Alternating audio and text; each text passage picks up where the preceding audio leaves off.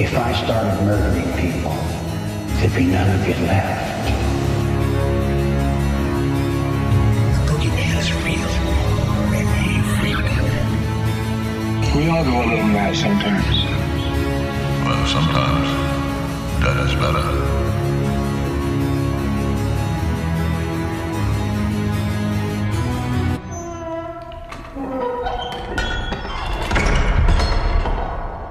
Welcome to Podcast Cemetery.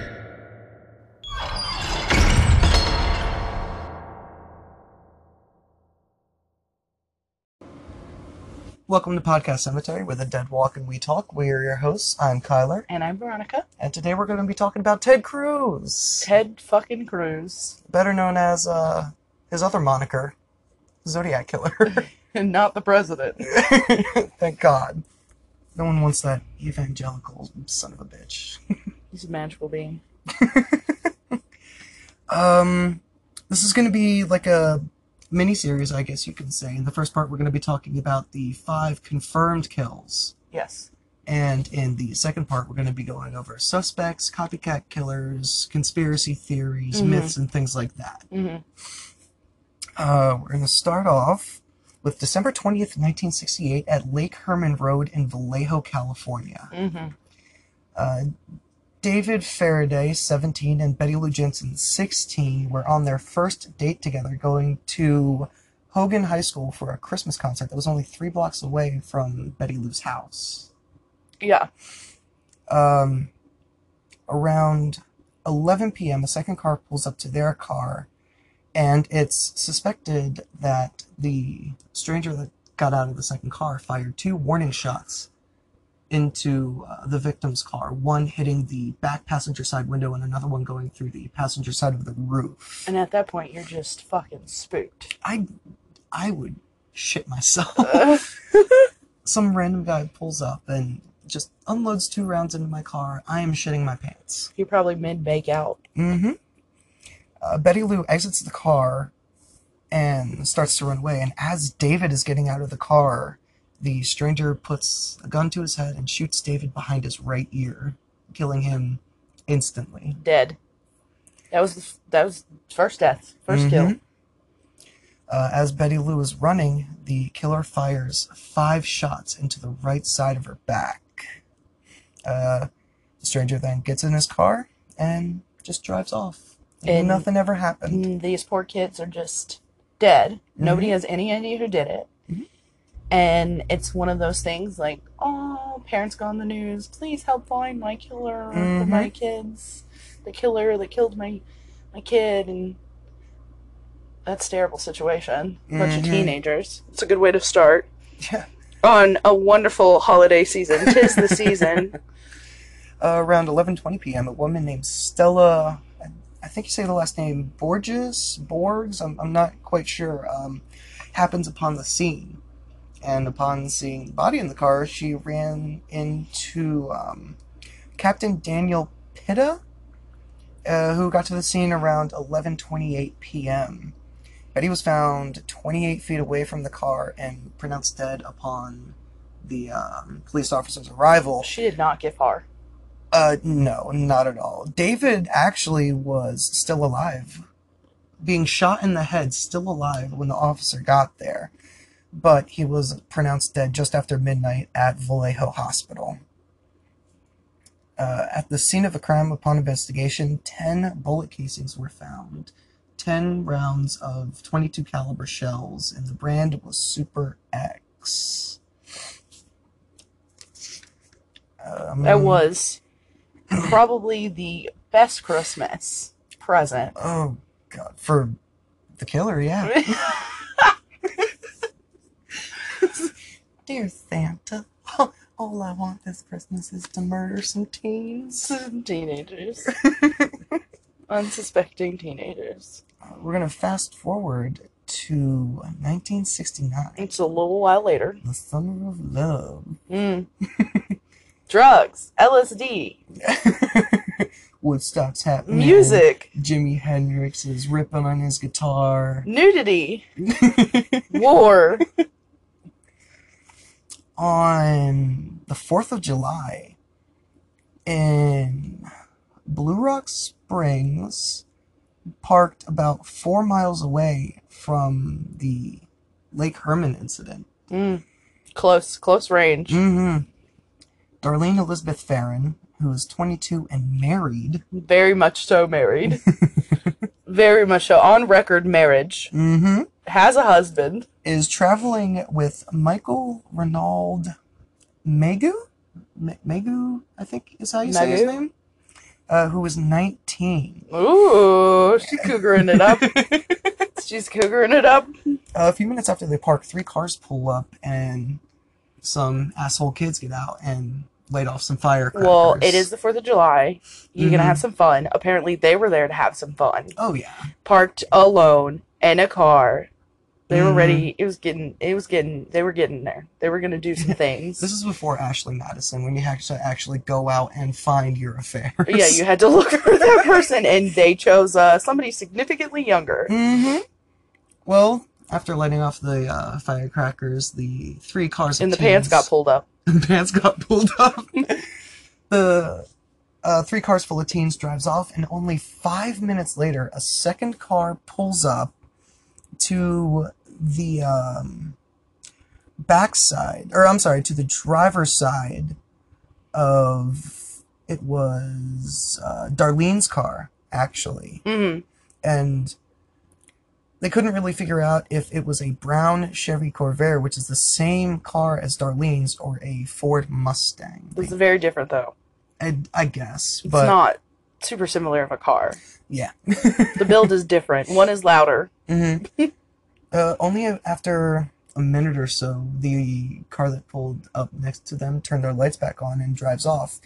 And only 5 minutes after that, same car comes back and parks about 10 Let's just feet. recognize the emotion that went through their head. It probably thought that that person was just a perv. Oh, Wanting to yeah. creep on some people banging some in a type of parking lot. voyeur or something like that. Just wanting to watch people fuck in their car. Mm-hmm. Which would have creeped me out, and I probably would have bailed after that. Mm-hmm. But they had some balls, and they stayed. Oh, yeah. Yeah, only after 5 minutes of the second car leaving, it comes back up and parks about 10 feet behind Darlene's car. And a unknown person exits the car carrying what is referred to as a high-powered flashlight. One of those really big sons of bitches that has a handle on it. Looks like you're carrying a lunchbox. Ones that you always have to have in your house because your power goes out. Emergency flashlights. Because of the person's demeanor, Michael actually started to pull out his personal identification, thinking that the stranger was a cop. I mean, most likely I would too. That's just your normal common sense kicking in. But plot twist. Ugh, that's a plot When twist. the stranger gets up to the car, he ends up firing 5 shots through the passenger side window, hitting Michael and Darlene. A few of the rounds actually went through and through Michael into Darlene. Which means he was close. He was in window range. Absolutely. He, point blank. Absolutely point blank range. He could possibly even have that gun, as to say, even through the window in the car. Yeah, he was no more than 3 feet away from them. No more. But during the scuffle, Michael actually jumped to the back seat of the car. As the stranger was walking away. Yes, as he was walking away, but he ended up hearing Michael's struggling, I guess Probably, you could because like he's been shot and still trying to run away. say. And then he comes back. The killer comes back, I gotta finish the job. fires 2 more rounds into each victim, one of them hitting Michael in the knee. About 40 minutes later, police dispatcher Nancy Slover received a call from a payphone near a gas station. And the person on the phone said as follows: I want to report a double murder. If you go 1 mile east on Columbus Parkway to the park, you will find the kids in a brown car. They were shot with a 9mm Luger. And almost as an afterthought, he goes, There was a pause. there was a bit of a pause, and he goes, oh, I also killed those kids last year. And the way he ends the call, he literally goes, goodbye. Almost like he was singing it. It's weird. When you hear the audio, it's such a weird It's nuance ominous. It's ominous. It's very like, when you first hear it, you're like, oh, this is like a standard 911 call. And then Yeah. the end of it kind of sends, like, shivers down your spine. You're like, oh, what the fuck was Yeah, that? so you get that call. Poor Nancy. As I could never be a police dispatcher. I No. could never be on the phone and just hear. Kudos to all the police dispatchers. Yes, you all 911 are operators. much stronger than us. Mhm. Emotionally stronger than us. Not too long after officers Richard Hoffman and Ed Rust arrive to the scene and find Michael outside the car alive. Mhm. Probably barely. But unfortunately, Darlene was unconscious behind the wheel and died around 12:30 a.m. at Kaiser Hospital. Okay. Now, here's an interesting thing. On July 31st, 1969, only a few weeks after Mm-hmm. the shooting, the Vallejo Times-Herald receives a letter. Yes.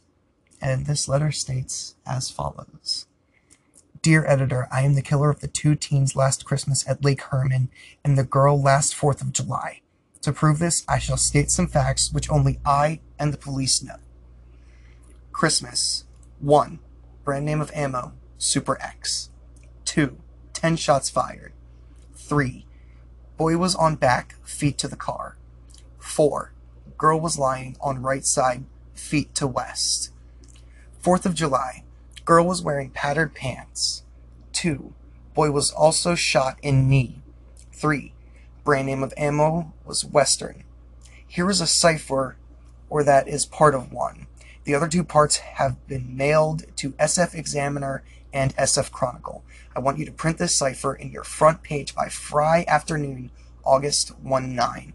If you do not do this, I will go on a killing rampage Friday night that will last the whole weekend. I will cruise around and pick off all stray people or couples that are alone, then move on to kill some more until I have killed over a dozen people. If anybody doesn't know, the SF for SF stands for San Francisco. Yes, all of this takes place in the in California. I forgot to mention that at the start. Mm-hmm.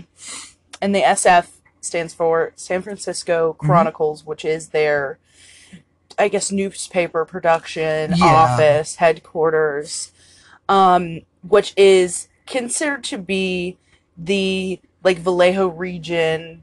They're all very close quarters. They're all in... Yes, They're all very communicative. They're like, it's like a It's bunch very of small tight-knit little group. towns all together that share the same operations. Mm-hmm.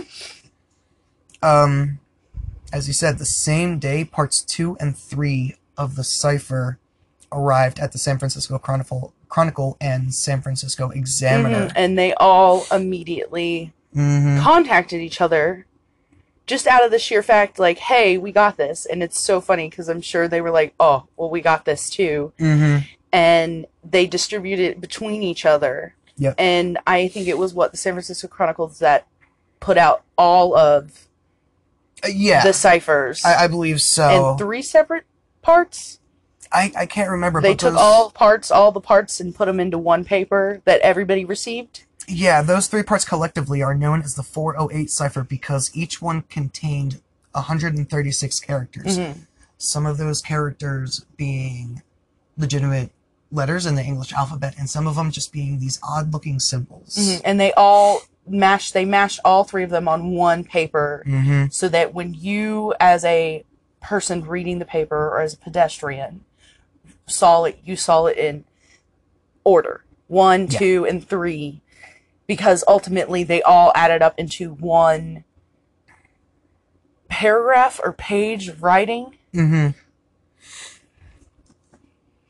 On August 4th, the next month, exactly 1 month after the second incident, the San Francisco Examiner receives a letter, and this letter is referred to this is the Zodiac speaking letter. Mm-hmm. And the letter states, Had the cipher been solved yet at that point? no. It was still, running in the newspaper? Were they still running it? I can't remember if they were still running it at this point. I'd imagine it's still pretty hot news because it's only 4 days later. Mm-hmm. Because this is unheard of around this time. Oh, yeah. Around this time, serial killers are Uncommunicative. almost a non-existent thought in the collective consciousness of people. Yeah, and I mean, even if they were around, they weren't communicating with the public. They didn't want the attention. Absolutely. They wanted to be under the covers in the shadow of night, doing their business. This was the first person that was like, I want my name in writing. I want the recognition for the shit that's about to go down. Yeah. This is the Zodiac speaking letter is as follows. This is the Zodiac speaking. In answer to your asking for more details about the good times I had in Vallejo, I should be very happy to supply even more material. By the way, are the police having a good time with the code? This smug motherfucker. I know, he was so satisfied with He himself. is just sitting Content. back, relaxing, kicking all cool, shooting some ball outside of the school. If not, tell them to cheer up. When they do crack it, they will have me. On the 4th of July, I did not open the car door. The windows rolled down already. The boy was originally sitting in the front seat when I began firing. When I fired the first shot at his head, he leaped backwards at the same time, thus spoiling my aim. He ended up on the back seat, then the floor in the back, thrashing out very violently with his legs. That's how I shot him in the knee. I did not leave the scene of the killing with squealing tires and racing engine as described in the Vallejo paper. I drove away quietly and slowly as not to draw attention to my car. That shows signs that he was reading the newspaper about himself. Oh, of course And he had to was. re-justify.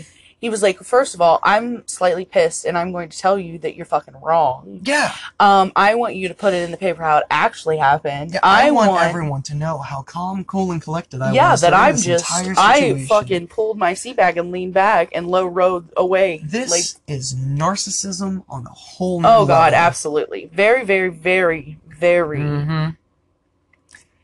The man who told police that my car was brown was a Negro about 40 to 45, rather shabbily dressed. I was in this phone booth having some fun with the Vallejo cop when he was walking by. When I hung the phone up, the damn thing began to ring, and that drew his attention to me and my car. Last Christmas, in that episode, the police were wondering how I could shoot and hit my victims in the dark. They did not openly state this, but implied this by saying that it was a well-lit night. I could see the silhouettes on the horizon. Bullshit. That area is surrounded by high hills and trees. What I did was tape a small pencil flashlight to the barrel of my gun. If you notice in the center of the beam of light, if you aim it at a wall or ceiling, you will see a black or dark spot in the center of the circle of light, about 3 to 6 inches across. When taped to a gun barrel, the bullet will strike in the center of the black dot in the light. All I had to do was spray them as if it was a water hose. There was no need to use the gun sights. I was not happy to see that I did not get front page coverage. And on the bottom, on the bottom of the letter was the famous, or infamous rather, symbol. The target. The target. Well, it's the an off-center, the crosshairs, yeah. Yeah, it was on, I think it was page 4 of the paper. He specifically requested, prior to that, front page, and I know that there was some kind of motive behind that. They wanted either to grab his attention more, or they just really didn't give a shit. Yeah. Because they put him on page 4.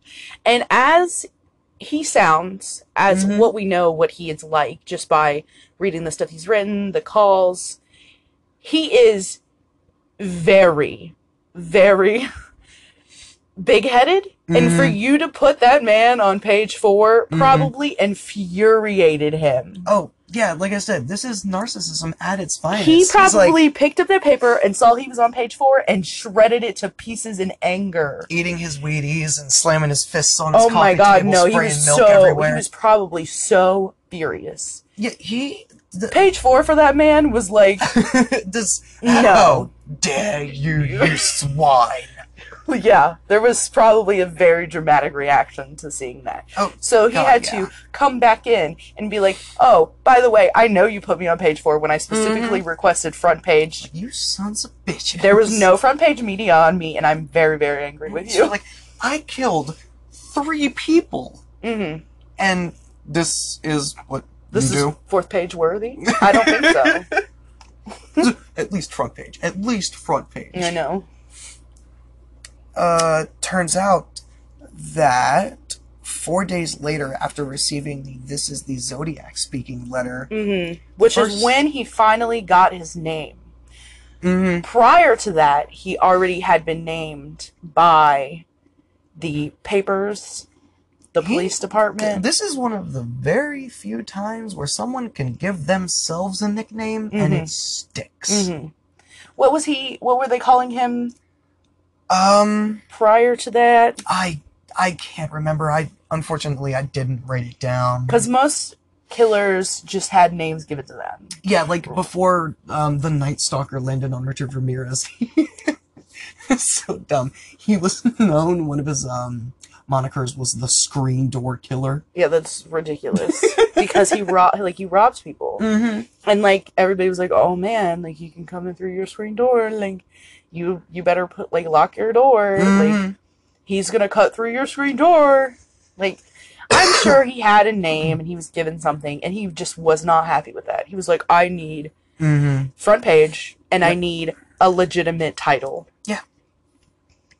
Very for somebody who goes around murdering people, he has a lot of requests. Oh, yeah, it's... When you become a serial killer, usually you just stick it out and ride the wave. This man was like, "I'm gonna make the This waves." is goddamn Christmas list. I know.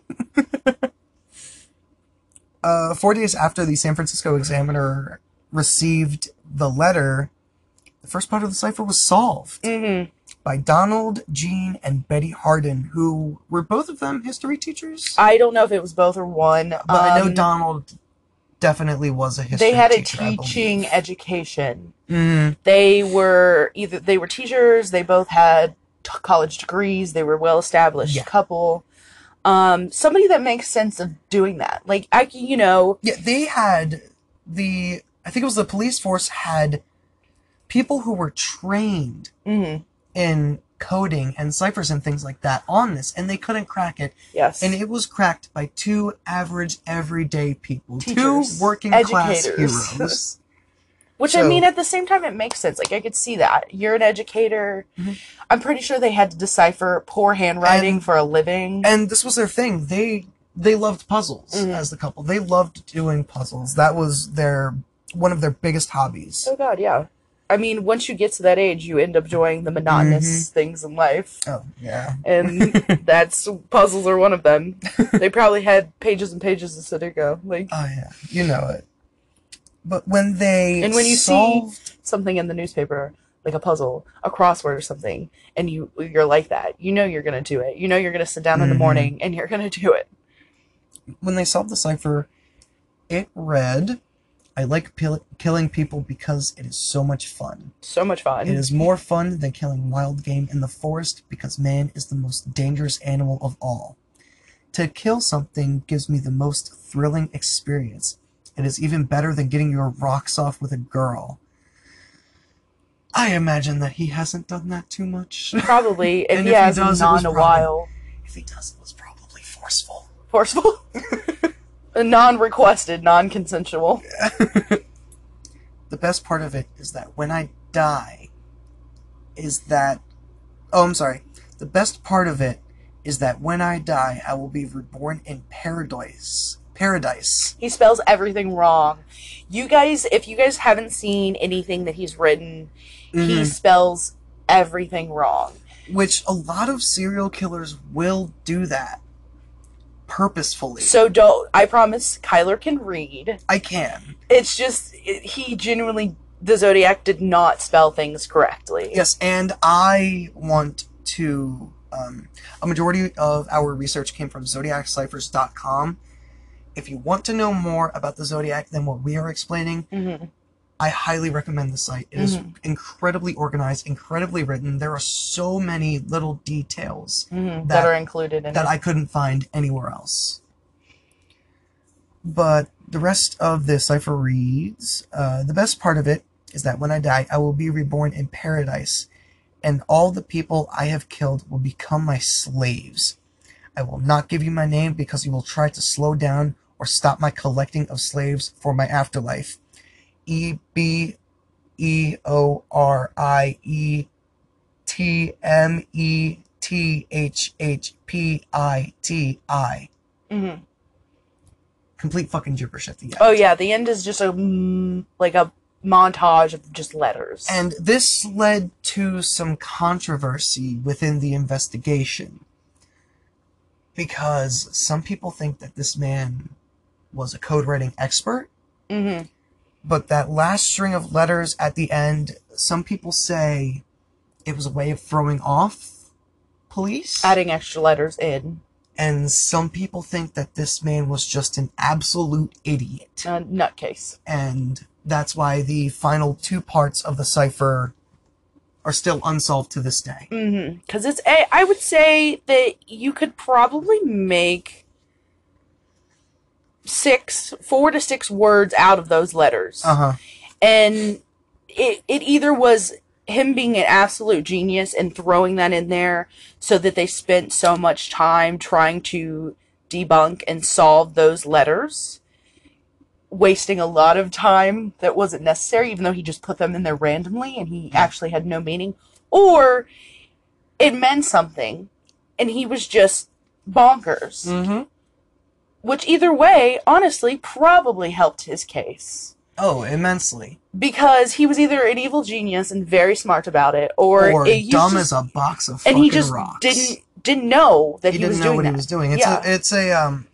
I think it's called a replacement cipher, where each character, each letter is replaced with a letter in the alphabet. Mm-hmm. So once you figure out what one symbol means, what one letter means in the cipher, you can figure out the rest of it by replacing all of those letters or those symbols with a letter from the English alphabet. Mm. And at this point, there was curfews set in the area because everything had happened at night. There was no evening or day killings. So there was the city curfew law that was in place, which happens a lot, which is reasonable because everybody was scared absolutely shitless. Everybody in their teens and early 20s. Yep. I'm sure parents were not even letting their kids do... Hide your kids. Hide your wife. Hide your husband. Not even letting their kids do just after-school activities. They were probably getting them home at 4 or 5 o'clock. Just absolutely fearful. It was a very stressful time for the San Francisco area around this time. Mm-hmm. And I'm sure the police department was just slammed.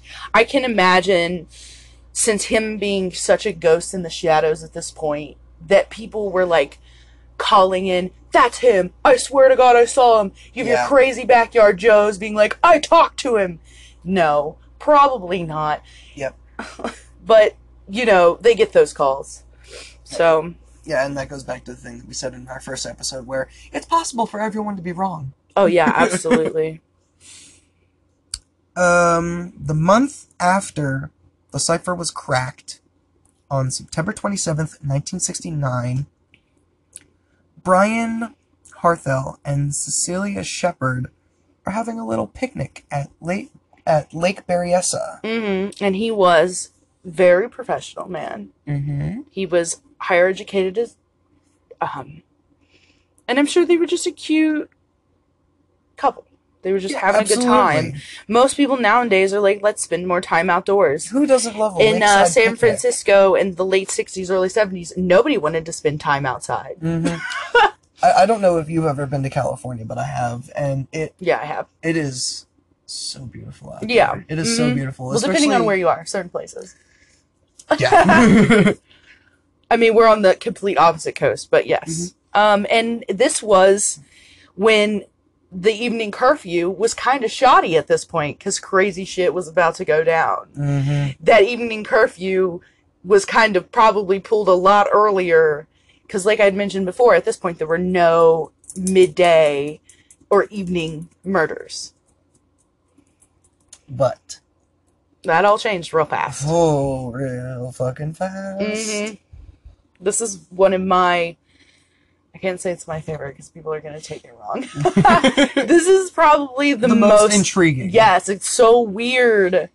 It's just over the top. Just so nuts. Well, as Brian and Cecilia were having their PB&Js and Drinking everything. some wine. A stranger emerges.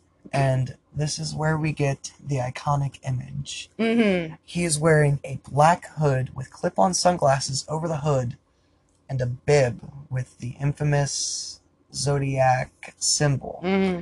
in In the white chest. paint. On the front. Mhm. In his chest region. And he's wearing all black. Mm-hmm. What they say was probably like a military cargo pant. Yes. A long sleeved shirt and a jacket. And might I add you, it's still like almost the summer. Mm-hmm. And he's like dressed In Southern California. Yeah, and he's dressed in multiple layers, fully covered head to toe, gloves, boots, hoods, and they were off the path. They were over there by the lake. You're telling me that this man got out of his car, which was probably a public parking, and walked over there and nobody like walked past him and was like, whoa, what the hell? Like, Yeah. oh, excuse me? And like I said, if you want more information, go to zodiacciphers.com. Mm-hmm. It's an amazing website. But the stranger ends up, or I guess we can refer to him as the Zodiac now. Yeah, he's now the Zodiac. Zodiac points a gun at And he's Brian wearing and his Cecilia. symbol proudly. Mm-hmm. And he actually claimed to be an escaped convict from Deer Lodge, Montana. Yeah, because she locked eyes on him first. Yep. And that's why he addressed her initially. Because he had not noticed her. I mean, he had not noticed him. She noticed. But also, like, I'm sure she was a woman. She was on high alert and sees a man all dressed in black coming at her. She's like, and makes eye contact with him. So that's why he addressed her. Zodiac actually claimed to have killed a guard and stole a car on his way out. Of Yeah, his just escape. fucking escaped an asylum.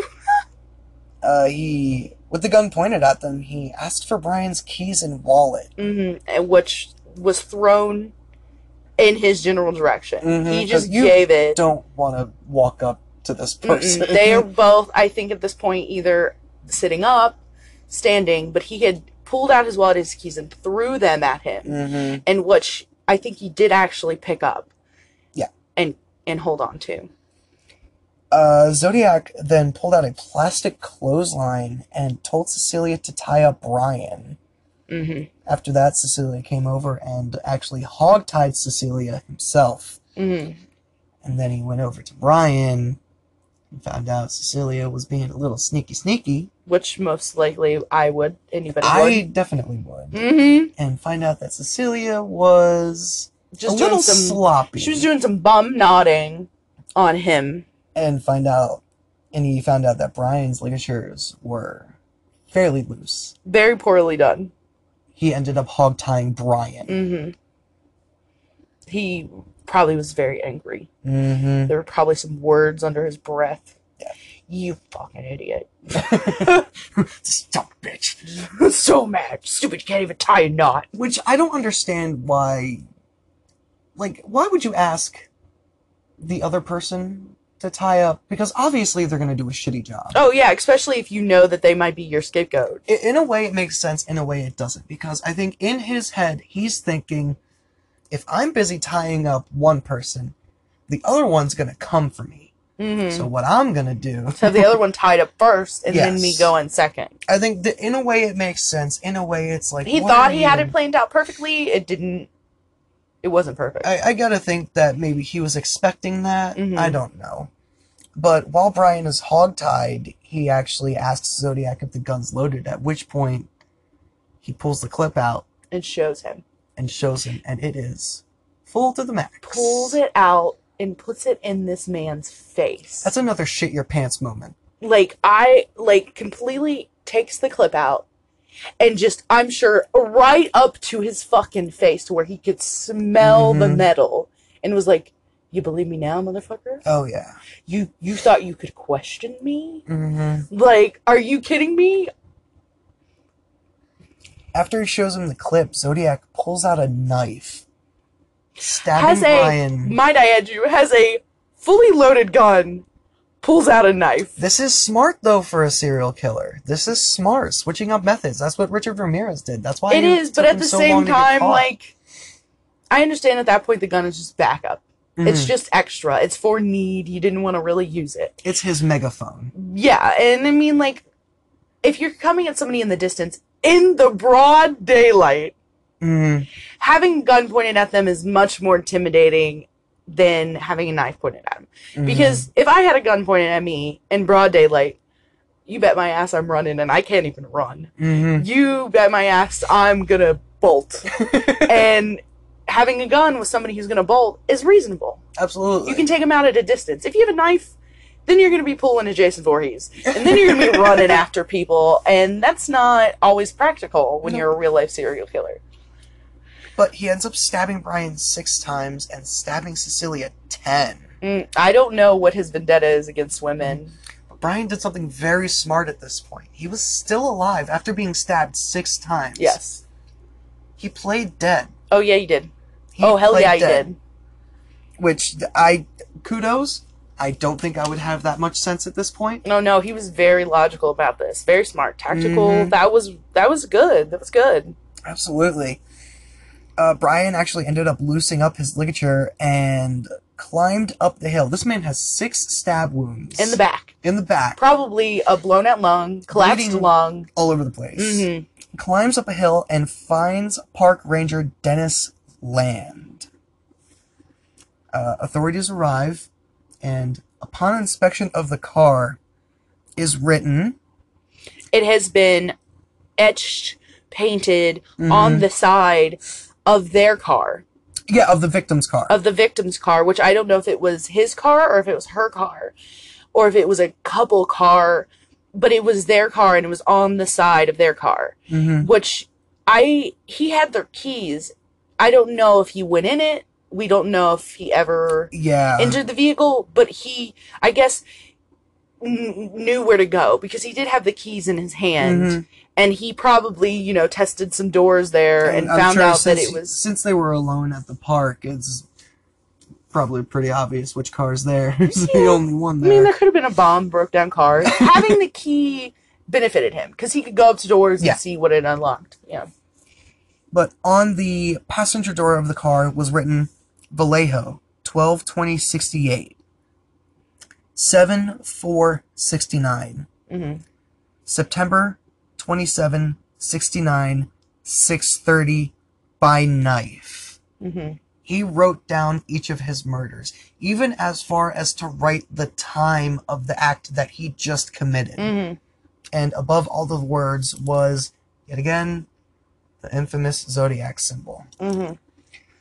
Unfortunately, Cecilia had succumbed to her injuries 2 days later in the hospital. Which is funny, because it's noticeable at this point that not many of his victims die on the scene. Oh, no, and that's one thing that I guess at one point they either live or they die in the hospital or on the way to the hospital. At one point before this, the papers had suspected that he was a great marksman, which is a crock of shit. Well, he also tried to justify himself by saying he was a great marksman. Because he does, if you read what he had written the second time around, having his justification, he's like, I would have had my shot if he didn't try to move away from me. Yeah.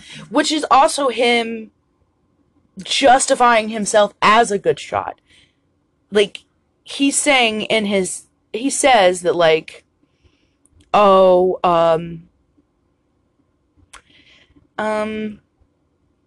Where he was talking about the pencil light attached to his gun. Yeah, well, even before that, when he was talking about how he shot the kid, he's like, he ended up in the back seat. He goes, well, he was moving away from me, which messed up my shot. And that's how he got shot in the knee. Yeah, well, he messed up my shot. Like, I would have been on... It would have been on par if he didn't start to move. Which, if you're a great marksman, you would think that you would take into consideration of somebody moving. Or your target... dodging, and not only that, is that he has 2 survivors at this point. He either is very confident in himself, or he's an idiot.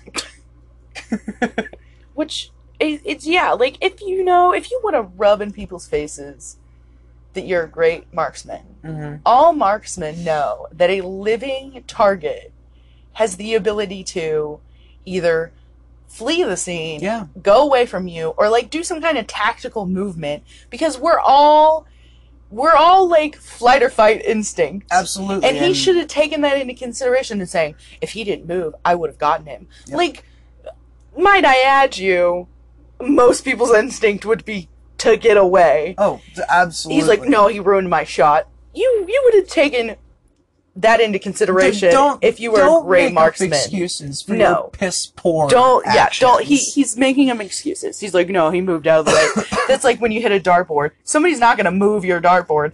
It's not a moving target. It's the same as blaming misspelled words on your pencil. Yeah, right? So stupid. He's like, well, if my victim wasn't moving around so fucking much, he would have been dead. He would have died. Even though he's a conscious living being that's trying to not get shot. Right? Just like, how inconsiderate that he moves away from my gun. That's pointed at him. The nerve. The gall. Stupid. The next month, about 2 weeks later, taxi cab driver Paul Stein, who's 29, picks up a man at the corner of Madison and Geary Street around 9:45 p.m. As Paul pulls up to the destination around Washington and Terry Street, the passenger shoots Paul in the right side of his head. This one is different from the others. Quite different. Because this man was alone, singular. Yep. It was the first incident where it wasn't a couple. Yeah. And he was also a man, I guess you could say, like a working man. Like most of these people were on some kind of, they were not only couples, but they were doing some kind of leisurely activity. Lover's lane kind of stuff. Yeah. And not only that, but it was a different gun from the previous two. Oh yeah, no, it's been established that man had infinite This is one of the things firearms that had the Zodiac Killer remain and still remaining anonymous. Different different MO, different guns, weapons, different bullets every time. Never the same brand of bullets, never the same guns. Different, like, well, I think if he would have murdered one more couple, he might have gotten his ass busted. I really don't know at this point. But honestly doing this derailed the crimes significantly. Absolutely. I think there was a train that had a destination. Yep. Until this point. Just trying. Just give me like 2 seconds here. I'm just trying to get my stuff in order for what I need. He doesn't take notes like a madman like I do. Listen, this has been one of the most labor-intensive research things I have ever done. I don't even think I've researched this much stuff when I was in school. As I said in the last episode, at this point, my brain is melted. Just complete mush inside my head. On October 13th in 1969, the San Francisco Chronicle received a letter. This letter actually contained a piece of Paul Stein. Paul Stein's shirt. Mm-hmm. A piece of Paul Stein's bloody shirt. Mm-hmm. Which, I don't know if we mentioned, I don't think we did, but how it went down, the crime, was he had gotten in this cab and sat behind the driver's seat. Yeah. And he had actually arrived at the destination that he was actually supposed to be dropped off at. Mm-hmm. And then at the time when the car was at park, when he had parked the car, the cab driver, he had shot him in the back of the head. Yeah. From behind him in the back seat. Mm-hmm. And I can't even imagine working on an evening, doing your normal job, and then just picking up some random guy and then just getting blasted in the back of the skull. But Paul Stine had actually died. This was also his first victim that had died on the scene. Yeah. He had died probably seconds or minutes after the gunshot wound. Mm-hmm. And he had gone as far as leaving evidence in the cab and also taking the time to cut this man's shirt off of his body. Yeah. He had collected his own little souvenirs and also leaving evidence. He left the shell was found on the scene, gloves that he had worn to shoot and kill this cab driver were in the back seat where he had actually sat his ass. And the door was open because he had opened the door and gone in through the driver's seat to cut this man's shirt so that he could collect his own souvenir. Yeah. He had spent probably a total of like 15 minutes at his own crime scene just fadaddling around it and doing things. I don't know if he was setting things up. I know he was definitely preparing things for, cutting the shirt and sending it off. He knew what he was going to do with that. Yeah. But, like, don't you think you would have rationalized? Like, I don't know if he took his gloves off before he cut his shirt, or if he, like, cut his shirt with the gloves on and then left his gloves, if that was a purposeful act. But he left... This is the first time he has left legitimate evidence of himself at the crime scene. Absolutely. And I just don't know what the thought process was in that. It seemed like it was very erratic, but also very rational. Like, there was thought, and then also there was a lot of impulse acts. Yeah. I don't think he had the intention originally of cutting the shirt up. I think that was one of those moments where it was, I need this, I need to do this, I need to reinforce some kind of fear into the world. Yeah. Or something or another. But there was... And also, he left the door open. Which, in that case, when he left the door open and he'd cut his shirt, Paul Stine was hanging out of his own cab. And while he was hanging out of his own cab, was still bleeding. And when the police had showed up to the crime scene, the door was open. This man was hanging half-ass out of the car. And also bleeding all into the road. And wasn't the 911 call out of the sheer fact that somebody saw a man leave a cab and stand around, like he was standing on the side of the road or something like that? Yeah, there was a man waving a gun, something along those lines. Standing on the side of the road next to a cab, waving a gun around. That's the only reason the police was called. It wasn't like somebody being like, oh my god, there's like a cab driver hanging out of his vehicle that's been there for 45 minutes. Yeah. It was like, I saw this big, large man waving a gun around on the side of the road. Yeah, it's, in this letter that he had sent to the San Francisco Chronicle, like I said, just like a way to... It was a power move to send a piece of Paul's shirt. In the same letter, he made a threat about blowing up a school bus full of children. The excerpt from that reads, I think I shall wipe out a school bus some morning. Just shoot out the front tire and then pick off the kiddies as they come bouncing out. And then send a diagram. Yes. Behind that page. A diagram of what the police force now recognize and had recognized as possibly a diagram of a bomb build. I think he called it the death machine. Which was, I don't think they actually ever certified it as a bomb. It could have actually been a bomb, but what they were assuming was a like a blueprint of the build of a bomb. Yeah.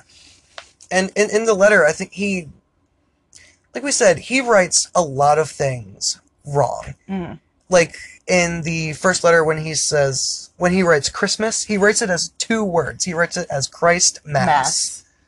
With But 2 as mass. in the Death Machine letter, he writes ammonium nitrate fertilizer perfectly. Which is a serious fucking word that I couldn't even probably spell off the top of my head.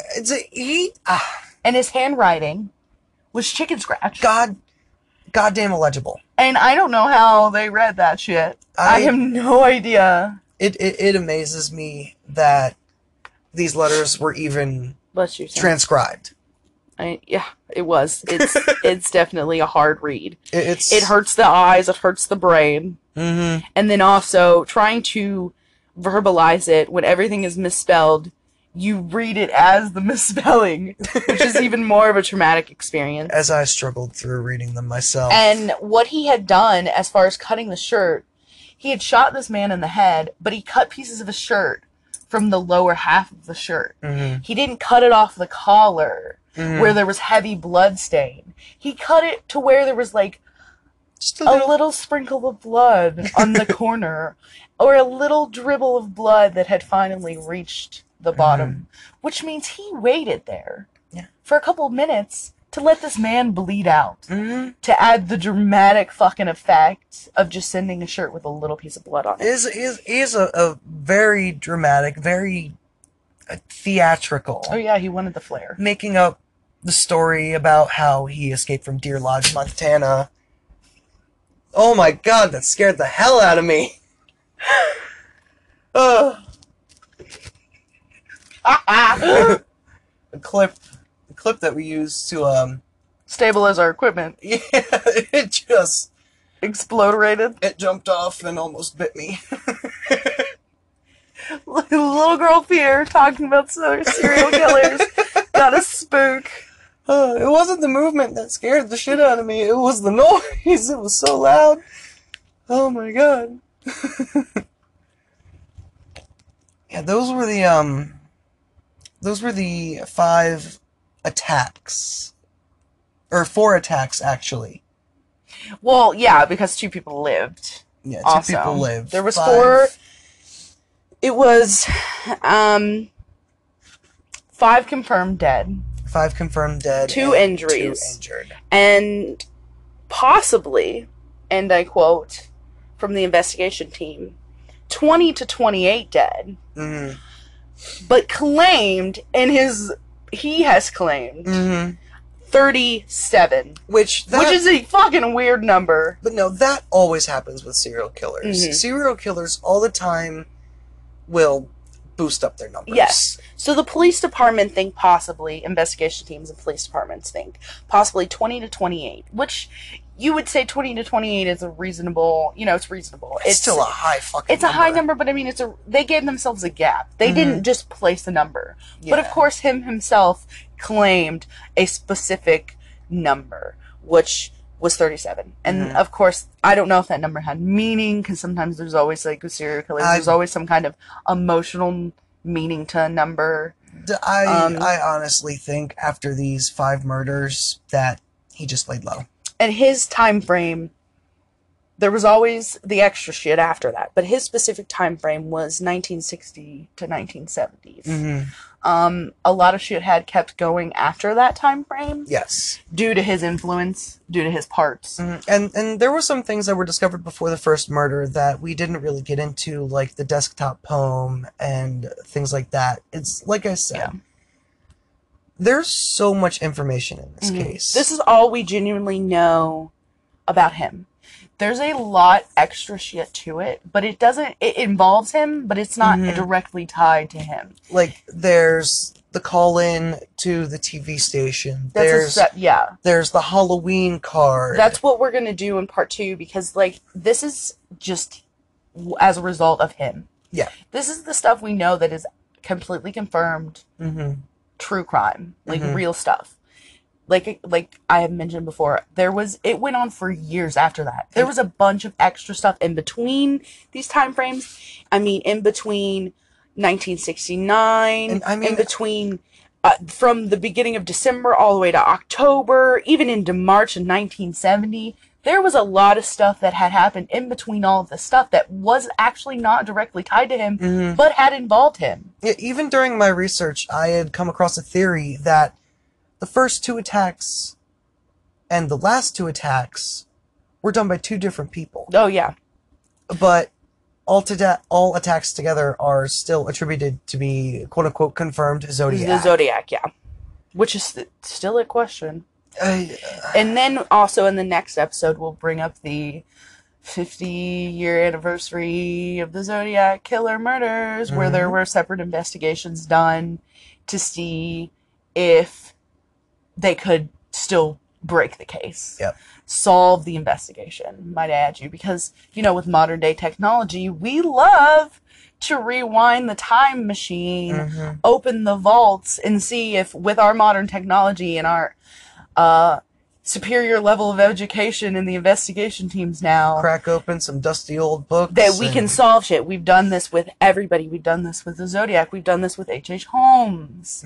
We've done this with, who is another serious significant serial killer that we've reopened cases for? Jack the Ripper was Jack the just Ripper. reopened not too long ago. Oh, yeah. Albert Fish, we did a rehistory on.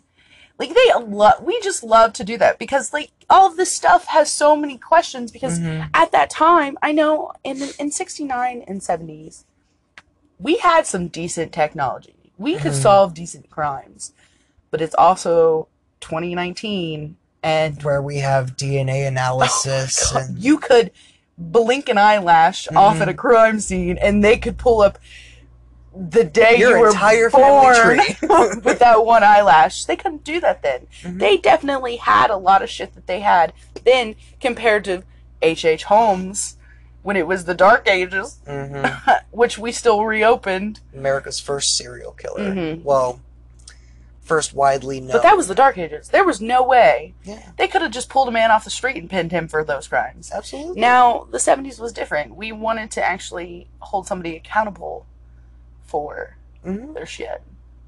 But there's so much extra hook and line and sinker that is involved in this. Yeah, as we said, our next part is going to be going over suspects. Specifically, the man Arthur Lee Allen.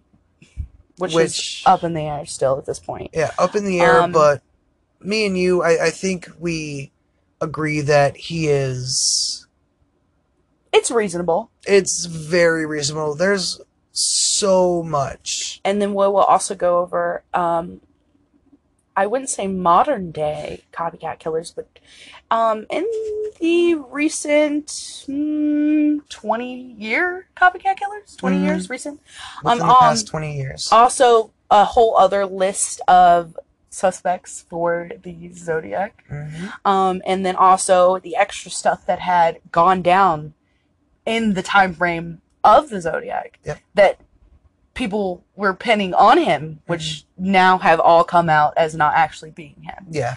I don't know if there's anything else. There's a lot of other random victims that had died in that time frame that were not ultimately done by him, what we will bring up as well.